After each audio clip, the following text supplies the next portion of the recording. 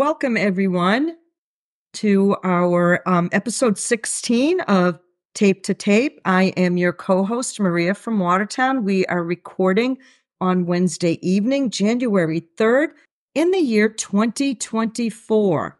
So welcome into 2024, and I welcome in my co-host, Caroline, for our first episode of the new year. Happy New Year, my friend. Happy New Year. Happy New Year. And I'm thrilled that we're finally in 2024 because it felt like the fall was very, I don't know, up and down, and I'm ready to have turned this corner. ready to move past December. Besides my own holiday, insanity, seeing the Boston Bruins play in December was not a great experience. I did not enjoy that. No, I mean, they definitely had some up and downs, and we're turning the corner now. And they've set the tone for a good start to 2024.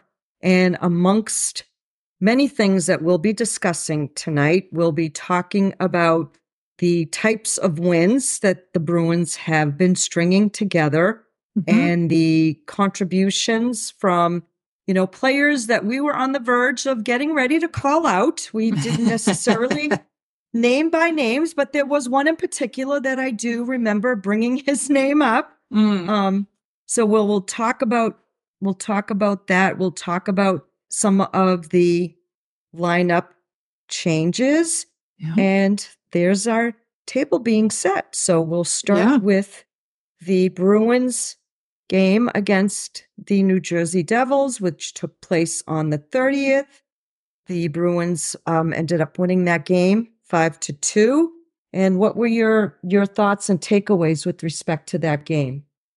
I was looking forward to this game. I felt optimistic because of, the high energy that we saw the last game when they played down in New Jersey. I was hoping to see some more effort around neutralizing both Hughes, but Jack in particular, obviously. And I was nervous at the start of the game.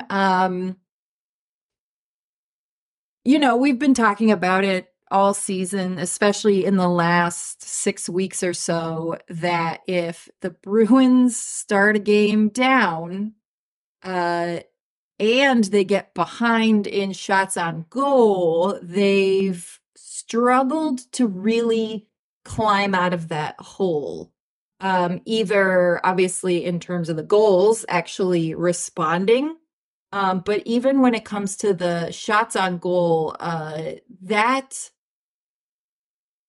when they get that far behind, I don't really know what I've seen, except not a great response. It typically says that, our defense has been leaky, that the defense can't get it out of the zone. And we talked a little bit, quite extensively, actually, I think in our last episode. So when New Jersey took the lead, especially on a power play goal, I was nervous. A very quick goal, by the way. Immediate. Within the first 5 seconds. I was nervous. I was very nervous. Thought, okay, here we go. Has the momentum already been set? Right. And I don't think, even prior to December, when the Bruins were looking really solid and strong in October and early November, they didn't really have to power through a ton of adversity. They might have a crummy game here and there, and then when they'd have the inevitable rematch or even just a different team, but the next night, they would come in and they'd be all business, and they come in and they take care of business. And that wasn't something that we'd seen, and we hadn't really seen a ton of digging their way out of the hole. Like the closest I think that we had really seen was that Islanders game a few weeks back. So I didn't love the direction that the game was going. But you know who really got things started? You know who really decided, you know what, enough of this business? My boy, Brad Marchand. Your man, yeah. He's showing over and over again exactly why he is the captain of the Bruins. Um, even though in the past 4 games, he's not the number one goal scorer and probably not even the most in terms of assists. It's his ability to make those plays and even do little plays or little actions on the ice that just get the team going. It's his form of motivation. It doesn't even necessarily have to be playmaking that then leads to an immediate rush, because as we saw in this particular game, he was very aggressive behind the net with Vanacek, and he forced a turnover because that's exactly what he does. I believe you have heard me call him before the rat terrier of hockey, because he just knows how to get in there and get that puck out, and that's why he's so good with his shorthanded goals. He knows how to maintain possession of the puck. Yes. It's like he has a magnet on his stick. He's one of the best in the league at that.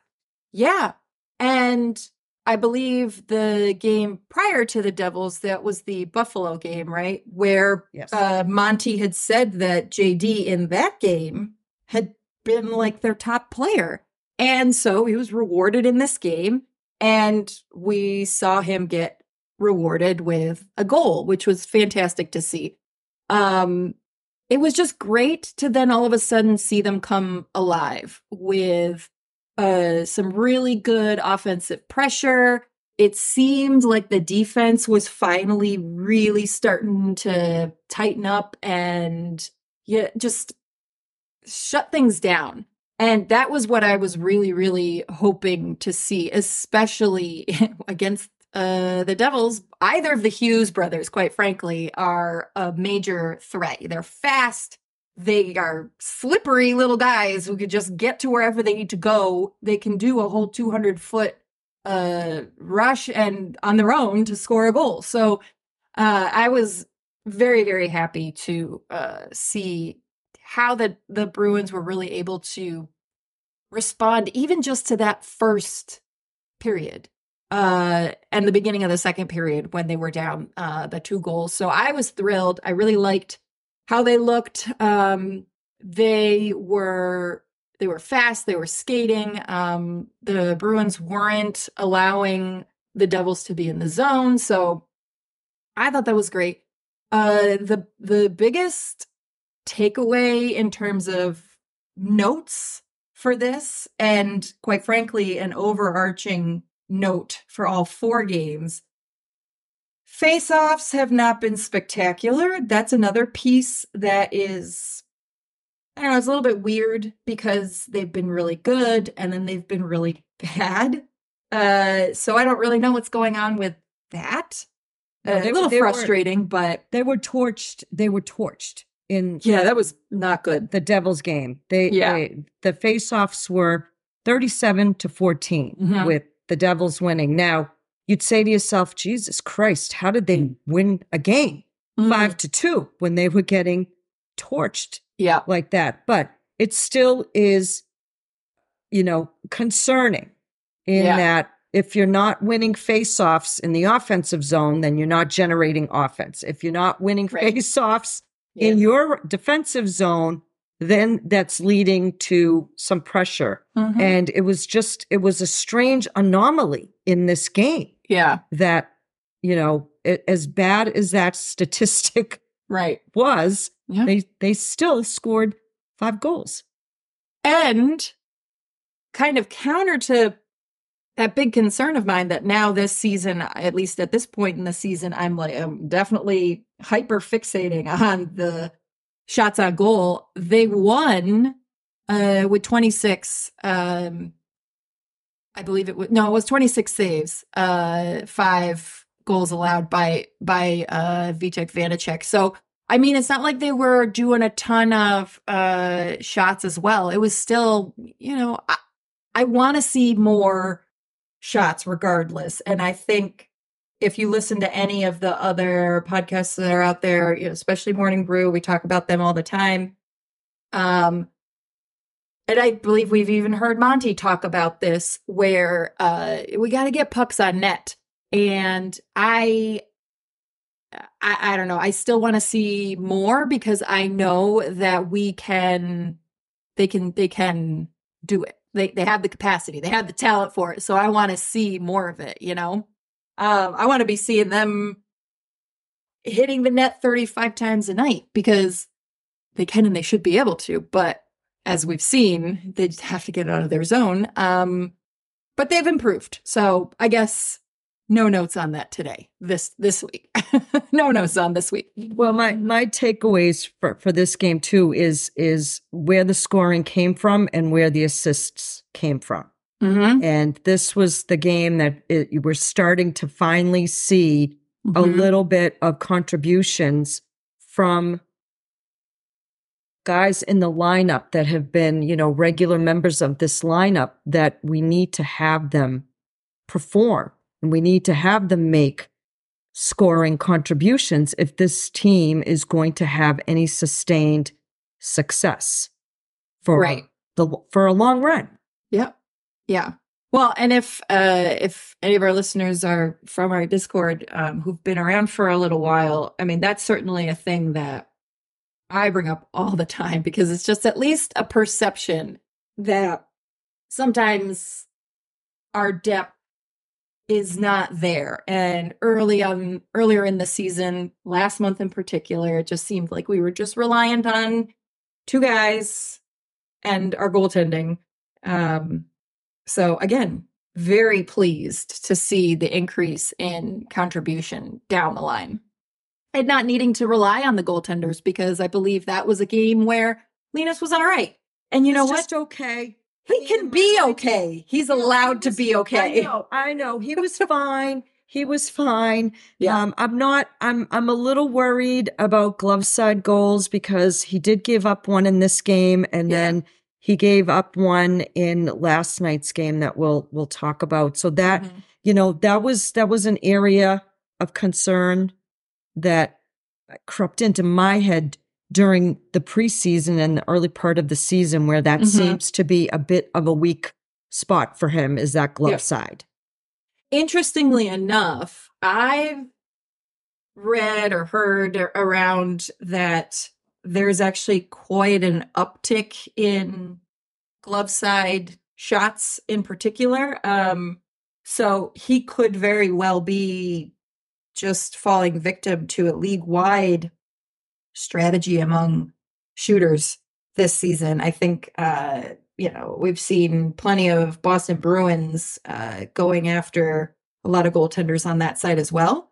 But also still concerning because even though all the other goalies are also facing the same kind of shot and struggling in the exact kind of way, it doesn't mean that we are fine with that for Linus by any stretch. So otherwise, good game.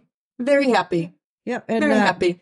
Matt Grzelcyk's first game back. Yep. He looked good.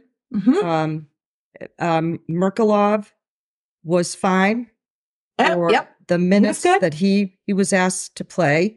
Yep. The Bruins did a really good job of not allowing the Devils too much time in their zone. Defense did a good job too, making good decisions with the puck and breaking the puck out. And we had, some scoring contributions in this game from defensemen. We had, Kevin Shattenkirk with the goal, which was assisted by Matt Grzelcyk and Charlie Coyle.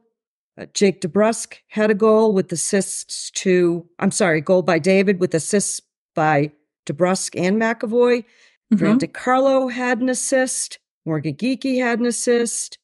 So those are the contributions, I think, that you want to build on to get these players to get some confidence, to feel capable of making offensive contributions. Yep. Yeah, absolutely. And one thing to point out about Merkulov, or as I have now affectionately started just calling him Georgie, because that's what Jack called him. Right. Which I thought was hilarious. In that Devils game, he played 15 minutes, which is huge. That's for a new guy. I mean, that's I thought pretty impressive that he was given that kind of time, because I don't believe he had as much time in the Detroit game. But that could also just have been a form of load management, that kind of thing. So but yeah, that was great. That was great. The Detroit game was something else. Another team that has been a bit of a thorn in the Bruins side. They're a quick team. They're a young team. They're aggressive, and they've been able to take advantage of the Bruins when they get frustrated and emotional. Some of the previous games have been full of a lot of stupid little penalties because Bruins players are getting frustrated, little stick penalties that you absolutely love. And then that leads to larger penalties down the line because they're annoyed and angry at the terrible officiating. It started off highly entertaining. I thought Trent Frederick's goal, where he just smoked the goaltender, was just, I loved it. I thought it was great. There was some whining, but obviously he didn't really, there was zero interference in that instance. But then we had the incident. Where do we even begin? First of all, I think the major issue at hand, and we're talking about the alleged but was actually goaltender interference. Do you remember who the Detroit player was? Don't off the top of my head. Trying to go to the clip here. Rasmussen. Michael Rasmussen. Right. Yep. Was in a battle with Brandon Carlo. A little bit of, pushing, shoving, normal stuff that you see between defensemen. And the shot comes on net. Rasmussen's stick is clearly interfering with Jeremy Swayman's ability to use his glove, right, to complete the play. I think it's cut and dry. Cut and dry. Everybody is saying this is clearly what this is. And sure enough, they have to go and they have to review it and they look at it and they look at it and they look at it. And then they got to make the call to Toronto, which you and I both know. And my father has preached for years. If the referees or the officials have to call Toronto on a video review that involves the Bruins, I swear to God, it never is in favor of the Bruins. Nope. Now, the biggest issue, and I think we've kind of alluded to this in other episodes, it's like, if you could just better communicate what is going on, I think we would all be at least a little bit more accepting of what we're told, right? We don't have to necessarily like what's being told, but we can say, okay, I see where you're coming from. And a lot of calls that happen on the ice can have a subjective element to them. Okay, I'm just walking the line here. I know you're ready to just go off, but here's the thing. The reason that was given on the ice was the worst explanation, the least legitimate reason for saying that there was no goaltender interference. The official said, and I quote, "After video review, It was determined the contact was made outside of the blue. Therefore, this is not goaltender interference. We have a good goal. That is a load of crap. We in the Discord were going off, pulling up the rules where it's like, I've never heard in my entire life ever that would be consideration if it's an active play. Now, I'm not against a goaltender receiving a check if he's way out of the crease. Like, the crease is his area. You leave the crease unless you're actively making a save play, right? You're entering play zone, and be prepared to get checked. Like, you're out of your safety area. You're going to get checked. It's fair game. I don't care. That's always been my take on it. However, what we saw, even though Swayman was outside of the crease, he was in active play. That is a bullshit call. That is a disgusting call. Like, that's not the explanation. But then the NHL has, I don't know if it's the audacity at this point or what they're trying to do to cover up. But like, oh no, actually, what they meant was it was determined that the actions of Brandon Carlo contributed to Detroit's Michael Rasmussen's stick making contact with Jeremy Swayman's glove outside of the crease and therefore did not constitute goaltender interference. That's a different call. To say that he was forced, that's a different call. I may still disagree with it, but that's a different call. The NHL was covering the ass of these officials because that is not the call that they made on the ice. Nope. And you know what? First of all, I wish they would just admit they don't even know what the hell goaltender interference is. Oh, God, no. The other thing is, I also wish that they would admit that they make shit up on the fly, particularly if it can pork the Bruins. Okay? Mm-hmm. All you need to do is look up at these multi-million-dollar jumbo screens to make the right call. Yeah. People. Yeah. It's so friggin' stupid now. Yeah. So friggin' stupid.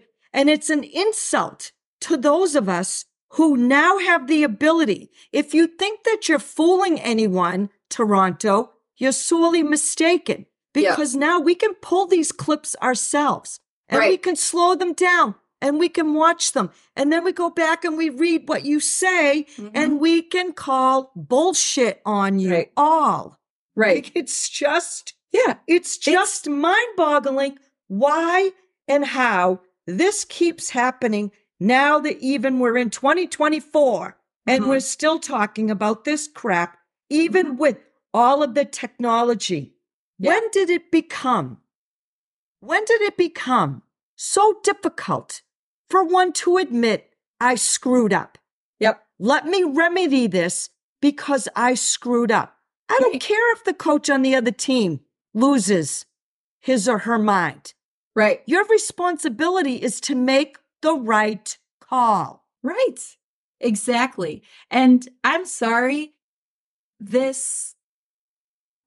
as much as we will say how idiotic these referees are, they have enough brain cells to be able to say clearly this was an incidental stick on the glove versus there's no goaltender interference because he was outside of the crease. Like, what? Did you just start watching the game of hockey? They screwed up and the NHL was saying, no, actually, this is what they meant. I'm sorry. I have ears. I can hear what he said. That's not what he said. He didn't say that. So that's insulting. You're absolutely right. It's insulting. You like, look like horrible. an even bigger, tool bag because we all know you're making this crap up and you're all trying to cover for each other. Right. It was not incidental contact. I've heard plenty of calls where a goal was under review because of perceived goaltender interference. And those officials were fully capable of spitting out the words incidental contact, right? Like, so why couldn't these ones? Because that's not the ruling they made. They screwed up. Yep. Now, again, bad. We're going on about this as if the Bruins lost. I mean, that might have had an impact on the game. Fortunately, it did not. Right. Because the Bruins came away with the win. Right. Yeah, and it was definitely an exciting one because the Bruins started up, right? They scored in the first with that Trent Frederick. And part of me did wonder if the officials decided not to call goaltender interference because it was deemed no goaltender interference on that first Frederick goal. Because, I mean, that kind of, like, the goal was scored. Him hitting the goaltender did not interfere with his ability to stop the puck, and that goaltender was outside of the crease when Freddie made contact with him. And the thought did cross my mind after the fact that did they maybe not call it because they would have gotten grief for saying, oh, that's interference, but that's not interference? Like, I don't know, whatever. Yeah. But anyways, then Detroit kind of came back and they responded with 2. But Boston went on the break, and when they came back, they said, hold my beer, please get out of the way, and we're going to take care of business. Yeah. And boy, did they, finish you off because we're not. They were like, enough of this garbage. Again. Yeah. Enough of this. You guys again. Yeah. No. So I was really pleased to see, again, a response from the team. And it was a different game than the Devils game, because they had obviously started with the lead, and then they just took care of business and shut it down, which was great to see. And that to me, that was a Bruins hockey game. They came in, they scored their goals. There was some pushback from the other team, and they were like, nope, we're done. And they finished them off. So yeah, I enjoyed that. I did have to watch it after the fact because it was a New Year's Eve game. But I was pleased. I was happy. But once again, also face-offs problematic in this game. Yeah, this was another game. Detroit won 36 faceoffs and the Bruins only won 17. So again, not good. Yeah, it's not good. So, I'm not quite sure. I haven't dug down deeply enough to see, okay, who's really struggling in the face-off dots, but I did, and we can talk about some of these statistics over the course of, so these are games between December 26th and January 3rd. And the site that I use is Quant Hockey. And so, it gives you a breakdown of all types of statistics, one of which is face-off percentages. And so, there has been a little bit of a drop-off for Charlie Coyle, although he improved, I believe, in last night's game. Jake DeBrusk is only winning 25% of face-offs. Trent Frederick, only 33. It's not. Morgan Geekie. Morgan Geekie's only at 25%. So he's definitely struggling right now in the face-off dots. But yeah. But again, they're winning, but still, Yeah, and this was another game where, surprisingly, kind of counter to what we saw last month, where the Bruins only had 22 shots on net, and Swayman faced 30. So it doesn't seem like a big difference, but I'm a little nervous about that because of how things have gone in the last few weeks. So, I mean, I'm not mad if it means it's high quality shots that are happening on goal, but the Bruins that I've been watching over the last few years They need to get a lot of shots on net.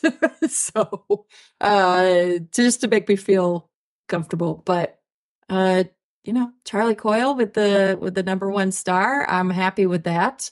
And that was how they finished 2023. I believe I heard actually in yesterday's game that the Bruins had one of the best road records for that calendar year. So that's always interesting. Yeah. That's always great to hear. I mean, they've always actually been a pretty good road team. Yes, they have.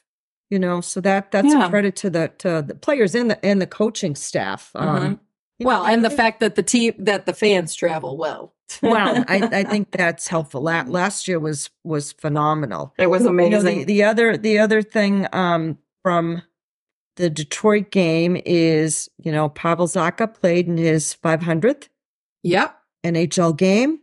You got 2 goals from Freddie Boy, 3 assists from Charlie Mack, because I know that's been a little bit of a topic of conversation in some circles about his offensive contributions to the team. So it's good to see that that he's getting himself there. Although I have to say, this guy's been taking a flipping beating in some of these games of late. Every time I turn around, it seems like he's getting whacked or dinged in some way, shape, or form. So, but to his credit, he continues playing on. Thank God he's young. I guess that's the most we can take away from that. I don't think we mentioned in the previous game too that Shattenkirk gets his 100th goal of his career, which is actually a pretty big deal for 100 goals. That doesn't happen to everyone who plays in the NHL. So, particularly defensemen. Yeah, especially defensemen. Yeah, for sure. And then we had the Blue Jackets, which I believe a friend of the pod, I don't remember who said this, but before the game they said, I hope the Bruins put that cannon where the sun don't shine, because they've had enough of that cannon. Well, and I found it shocking that Jack Edwards, I believe it was Jack Edwards, said at the start of the game that the Blue Jackets score the most 5-on-5 goals of any team in the league. Yeah. They're a surprising team, because they're definitely bottom of the barrel. Some significant injuries too. But they've got some big talent that is typically on the ice, who was not present for the team yesterday, which everybody was saying, that definitely helped the Bruins, which, I don't disagree, because the Bruins were very sleepy in this game. And if, quite frankly, my God, that first period was I was going to die. Jesus. But, they're lucky, right? Because if it was really any other team, they probably could have gotten walloped, because we've seen that happen, where the Bruins are just like, I'm barely here. I believe it was like the Winnipeg game was just like that. So they did get lucky there and that they had guys out. Their injury. Well, Sean Corrali is on injured reserve. Defenseman Nick Blackenberg. Big names, though, right here. Patrick Laine on IR and Boone Jenner on IR. Yep. Yeah. So big names. So they got lucky, I think, because that was just brutal to watch. Their power play was just atrocious. I mean, one shot on goal in 2 power plays in the first. Right? That first unit, okay? Please. It doesn't have to be picture perfect. It doesn't have to be pretty. Just when you have a shot, please freaking take the shot.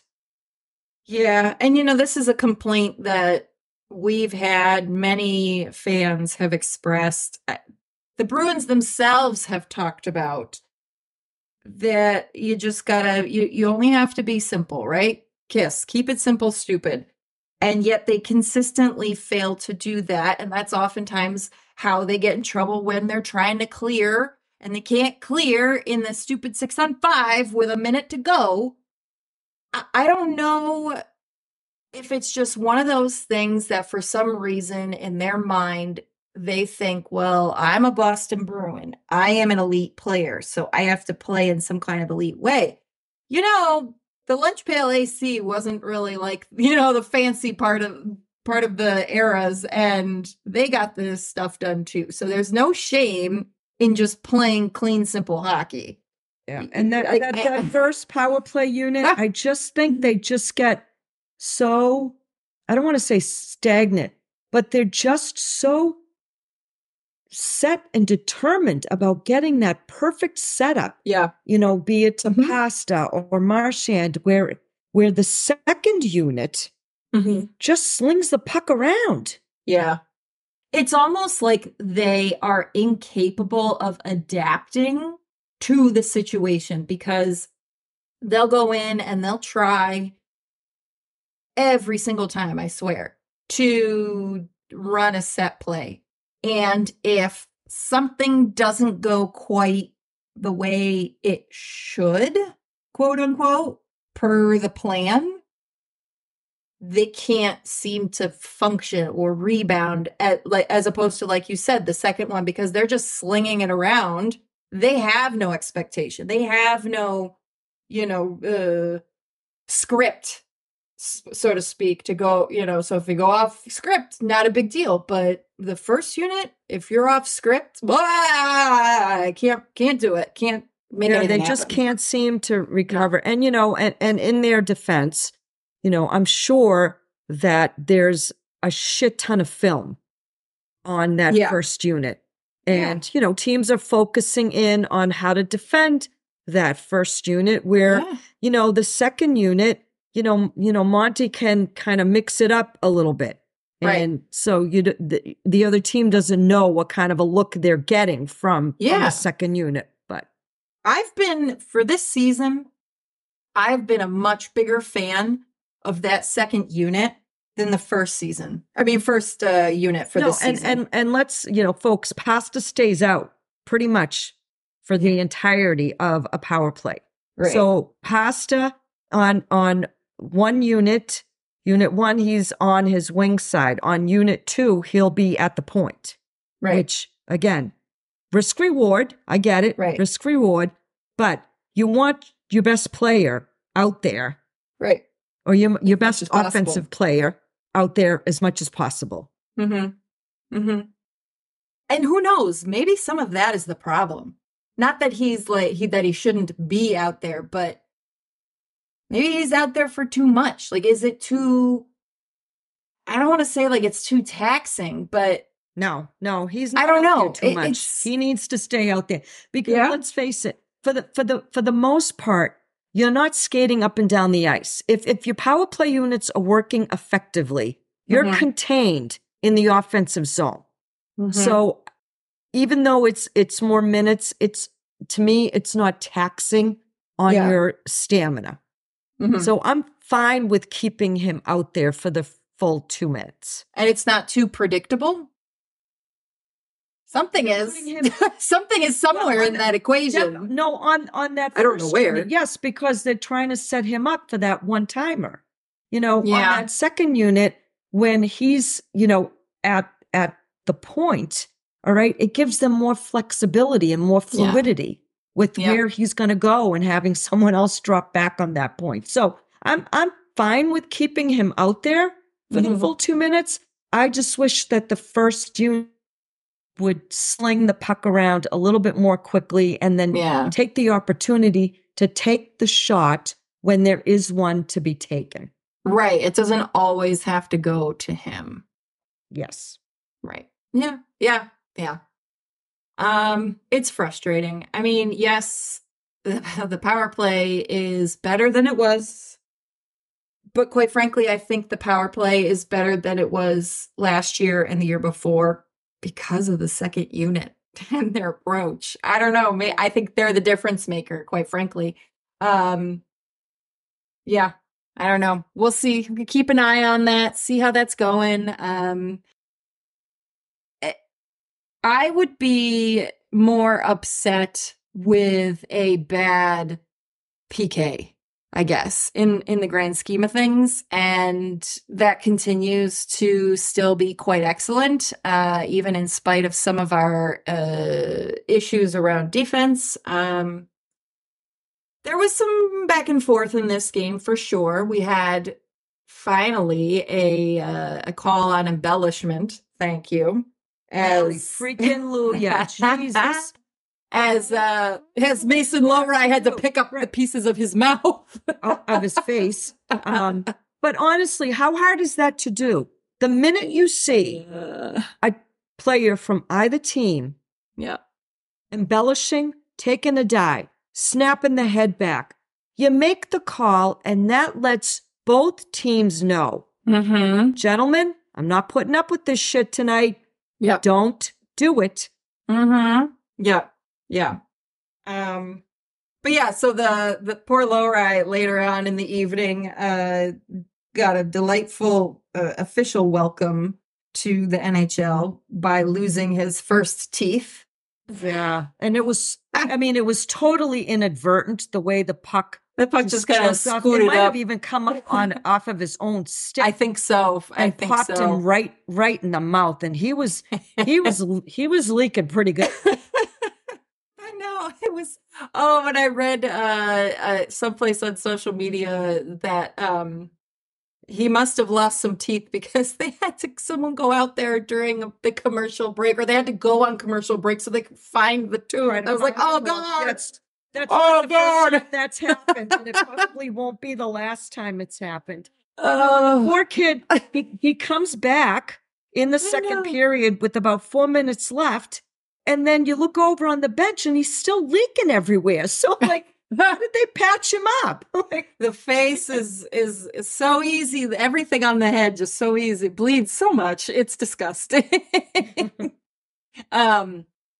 And for him and for good old Georgie, they were kind of back, quote unquote, home at this game because they both went to Ohio State. So there was lots of fans. Buckeyes. Yeah, some former teammates in the stands. Yeah. Yeah.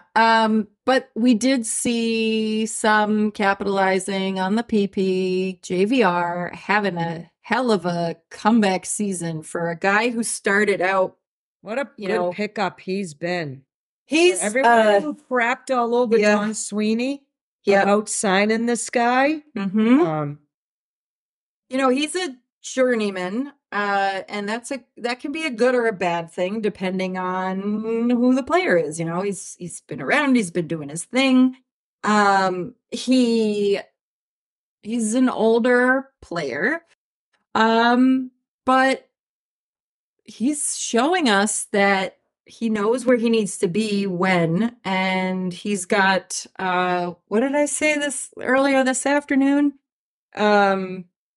18 assists. 18 assists. Yeah. And he's been up and down the line, and he does his job regardless of where he is. Wasn't he a scratch during one of these games, if I'm remembering correctly? I know Shattenkirk was. I thought he was a scratch in the Detroit game.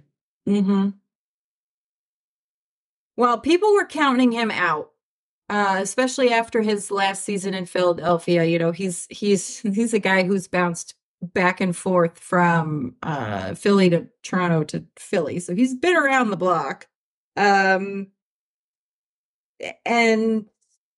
I think for him last season, anyone on that Philadelphia team, if you were not, doing the torts hockey thing, that it probably was just not going to be a great fit. And Boston is where he fits in, and he's where he usually needs to be. And I'll hear people complain like, oh, what is he doing? Why is he out there? But then you see how he can contribute. And in a game like yesterday's win, as boring as that game was, oh my God, was it boring. It was another kind of win in the diversity of wins that the Bruins are capable of providing, and he played a huge part in that. This game showcased the depth of this team. We've talked about it all season, how on paper this team is a complete team because they have people filling every role, every job. They're not understaffed in any way, shape, or form on paper. When they can execute in the exact right way, getting all of these different players to contribute over the span of a week, that is a complete team. Because Pasta didn't score a goal last night. But you know what? It doesn't matter. He didn't need to. He didn't need to because he did his job earlier in the week. Right. And you can't, again, this is something that every team strives for, right? Mhm. Because, every team in the league has their superstars, the guys that they, count on, rely on in clutch moments. But you can't do that for 82 games. You've got to have contributions from what you refer to as your depth players. Sometimes you might refer to them as Jags, just another guy, but they're still a member of the team. Yeah. And they still need to make contributions, both offensively and defensively. Yeah. And, JVR has been doing that. And, oh, by the way, he's been pretty resilient too. Yep. I mean, there are 36 games in. He's played 34 of them. And I think the only 2 games that he has missed have been like intentional. Like, you're going to sit this one out. Right. Yeah. So this was another win that you love to see.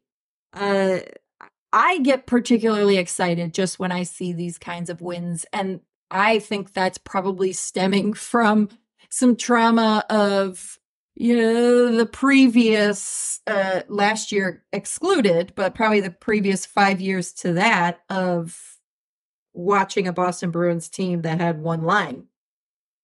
The lack of depth. So I'm just completely excited and stoked to see guys further down the line actively contributing, buzzing, doing that thing, getting it done, because that's how you get to a strong finish and you get positioned well for playoffs. So the Bruins have been doing a great job over the past 4 wins, right? I believe we've seen straight. So, and I love to see how it looks. I love the variety of win against the variety of teams. There was just so much.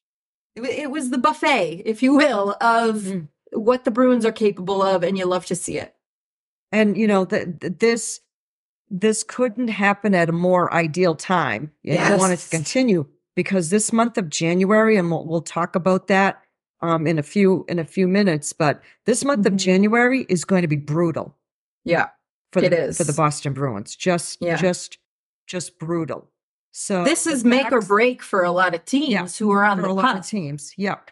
So they've got a pretty good little road trip coming up. I don't know if you want to ask if you have any other final takeaways from the Blue Jackets for you. The fact that at long last, Danton Heinen got on the scoreboard, and according to Jack Edwards, now, and Jack had just mentioned this shortly before, Heinen had only 1 assist in the last 9 games. Now, I know he's done other things, which are not as visible to me as they are to some others, but I'll leave that to experts.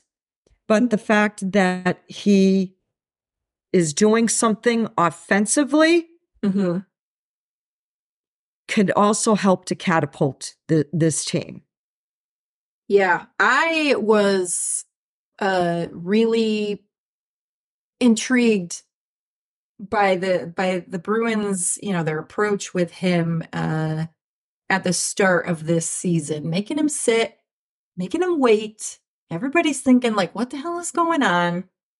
And I believe it was one of our friends of the pod, Jesse, talking about how like how the Bruins came out on such the right side with Heinen, going from PTO to this. Like this guy, he in the past, at least in the past 10 days, has been a top six player starting, and thank God that they have these capologists And who can figure out and had faith what that they he'd like sit and about wait. him too is he'll play wherever you tell him to play.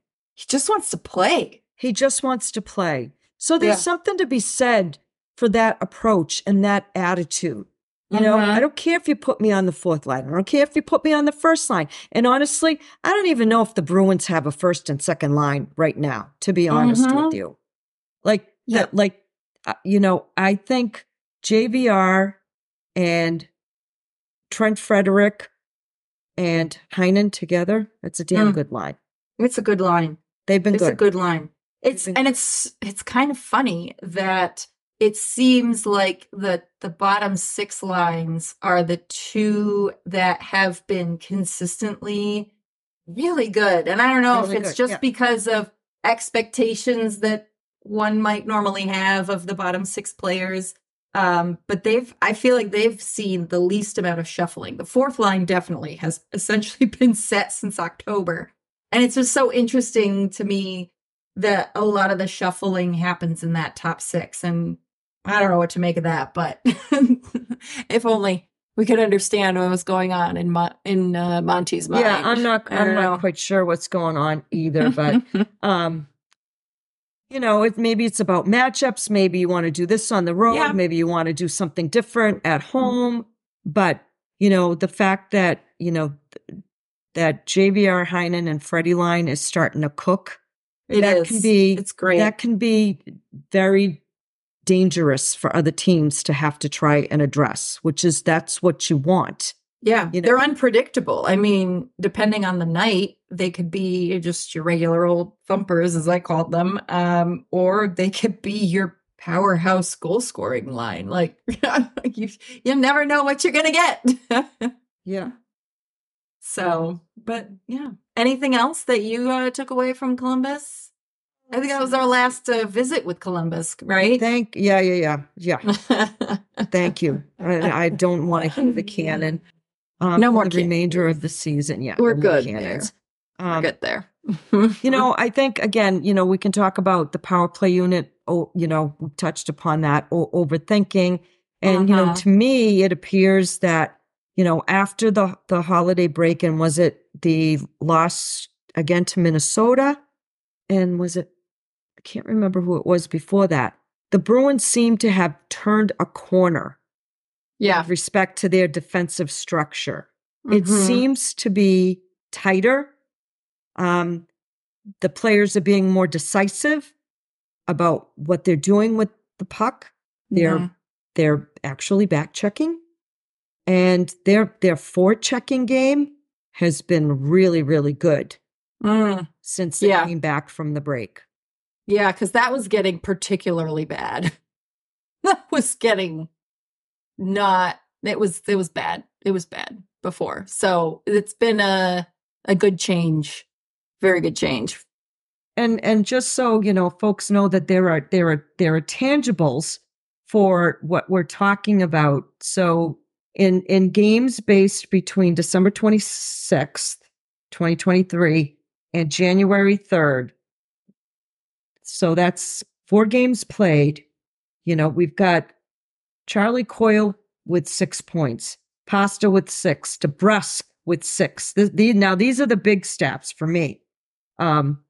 Jake DeBrusk with 6 points in these last 4 games. Trent Frederick with 5 points, and Charlie McAvoy with 5 points. JVR 4 points. Shattenkirk 3. Lindholm 3. Although Pavel Zacha has been a little quiet, He's Mm-hmm. he's been very physical. Mm-hmm. Like Yeah. he's hitting just about anything in sights. And that's another thing that I think has turned a bit of a corner too for the Bruins, in that they are being more physical. Like, so Charlie Coyle in the same span of games has had 6 hits. Mm-hmm. Jake DeBrusk, 5. Trent Frederick, 7. I mean, who else has had some? Pavel Zacha, 8 hits. Mm-hmm. Mason Lohrei, 5. Brandon Carlo, 5. Even the fourth line guys are getting in on the hitting action. So, I think they're starting to figure it out. Now, Yeah. here's where I'm going to throw a bit of a monkey wrench in. What happens when Matty Patra comes back?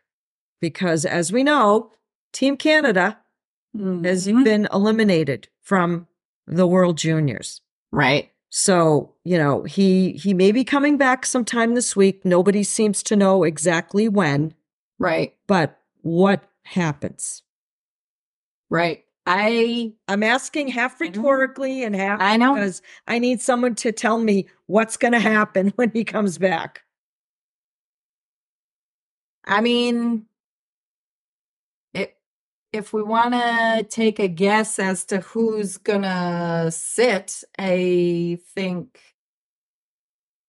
they're gonna have Georgie go back to test out Patra to see how things are, and then decide from there. I'm not splitting up the JVR, Freddie, and Heinen line quite yet. I'm just Right. you got a good thing going with these guys. These guys are putting points up on the board.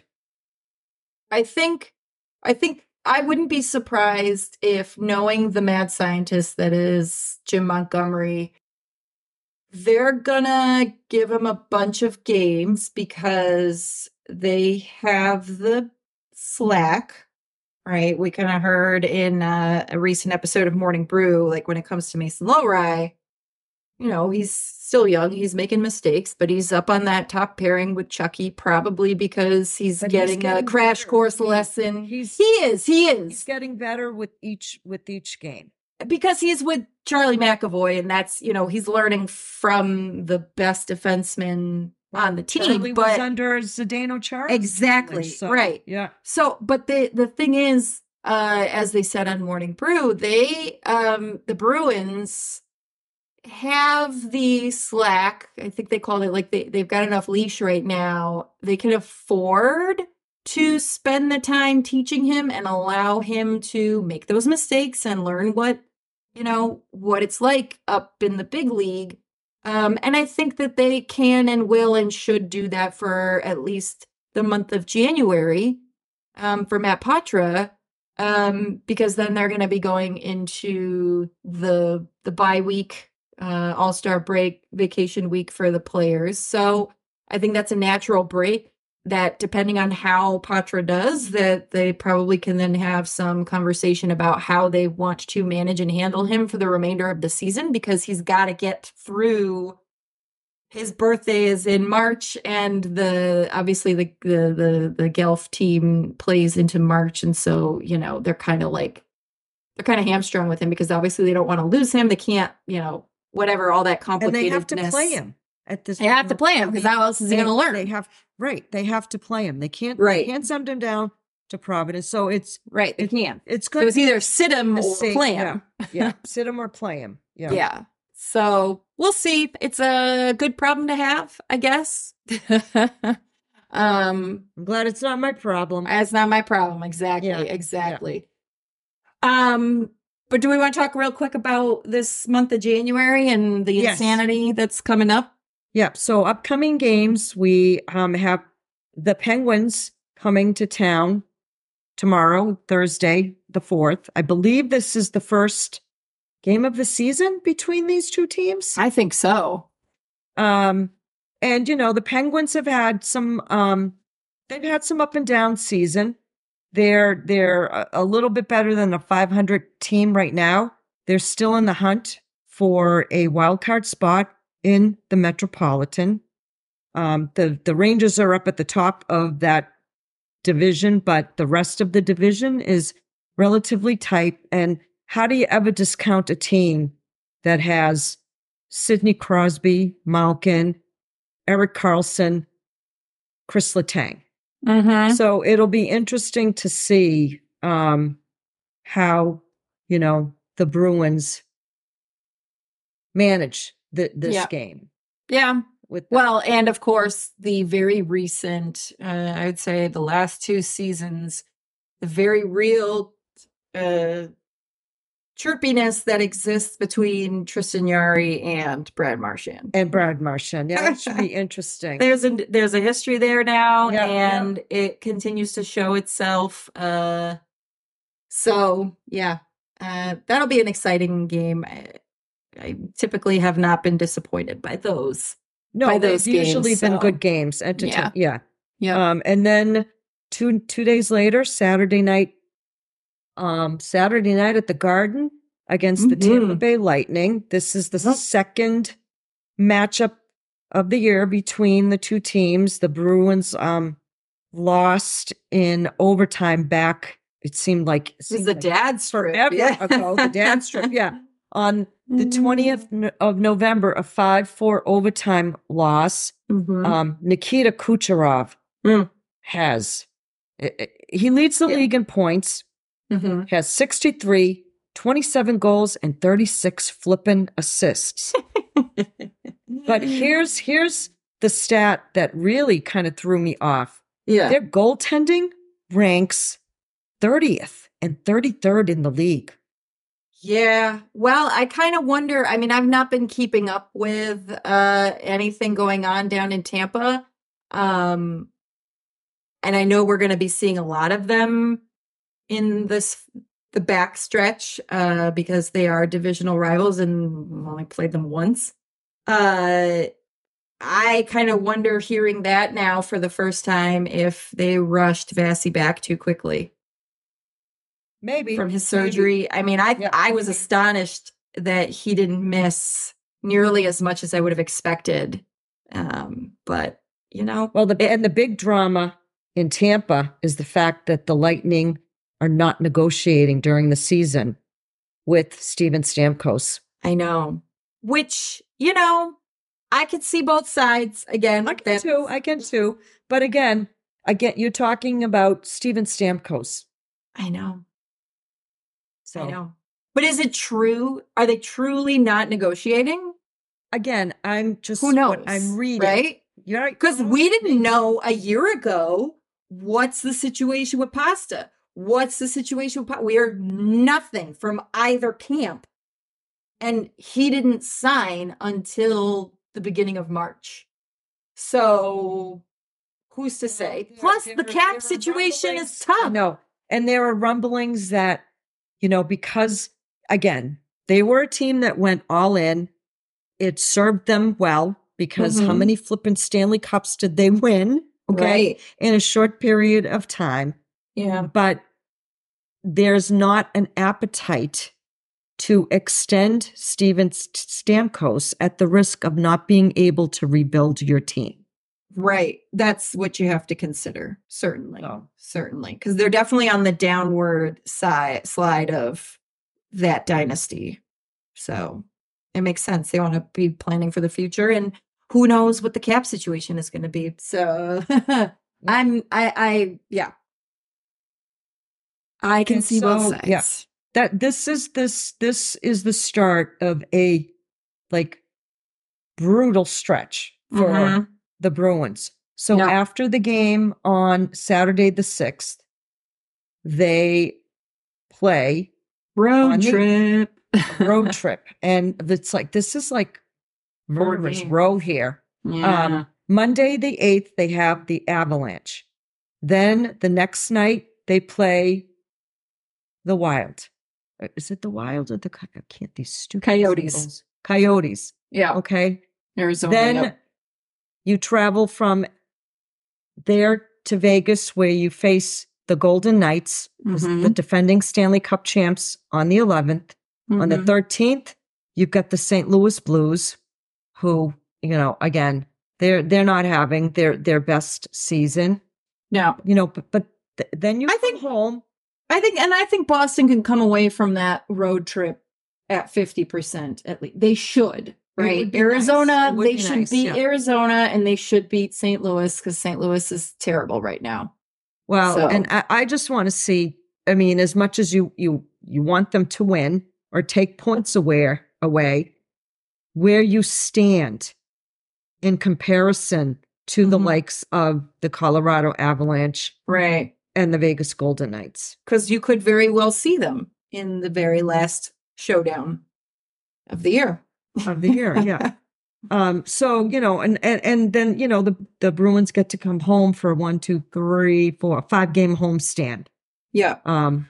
But during that homestand, they, will face the Devils yet big again. games. Mm-hmm. Yep. Colorado at home. Yep. We got the hated Canadiens on a Saturday night. Yep. In at the TD Garden. The Winnipeg Jets, who gave you quite the smackdown last time you played them. And not until January 24th do we see the Carolina Hurricanes for the first freaking time. I know. I can't believe it. But, I think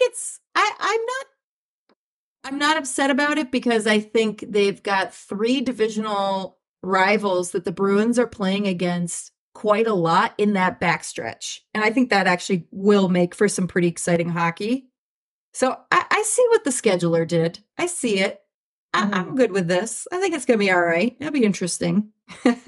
So yeah, this, again, this is where you separate the men from the boys. So, and, this is the time of year too, where you just want to get as many points in the bank as you possibly can get. Yeah. Big time. Big time. So it's gonna be a good stretch, and then it's this is about the January, man. The next thing you know, it's gonna be trade deadline season, as we've seen in recent years. There's not really that flurry of the last day quite so much anymore. It's in the weeks leading up. I think at the last week of January last year was the big Bo Horvat trade. So we shall see what happens in a few weeks, what deals are getting cooked up. Surprised if anything big happens this year at all, with teams being in a lot of teams are in quote unquote cap jail. So it all depends. Really surprised. Right. It all depends on what kind if you're gonna see anything big, you're gonna see more of those third party broker type deals like we saw last year with Arizona and Minnesota as well, because they kind of, some of those teams have the opposite problem, which is they're not meeting the floor. So this is how they do that as well. So yeah, it'll be interesting. I have a funny feeling it won't be scintillating. No, I don't think so. Talk. Yeah, no, I agree. But hopefully I'm wrong. But yeah. Yeah. And then for our, we're going to wrap things up here, folks. Our Around the Rink segment is, and this is really exciting and big news, is that the Professional Women's Hockey League, folks, kicks off tonight. Actually, it's the puck is already dropped on the inaugural first game. And Patrice Bergeron had the pleasure of announcing the captain Boston's professional team, which is Hillary Knight. Yes, the legend. If you don't know who she is, definitely check out our show notes, educate yourself. She's one hell of a hockey player, and it's so exciting to see this happening. It's awesome that I can't wait to get to a game. It's just awesome that the likes of Patrice Bergeron and other NHLers are supporting and propping up yeah, this league on behalf of women. So kudos to them. It's fantastic to see. I'm so excited. And then we not just for the little girls out there, but get your little boys to go out and watch too, because this is important. It's hockey is for everyone, right? Exactly. We believe hockey is for everyone.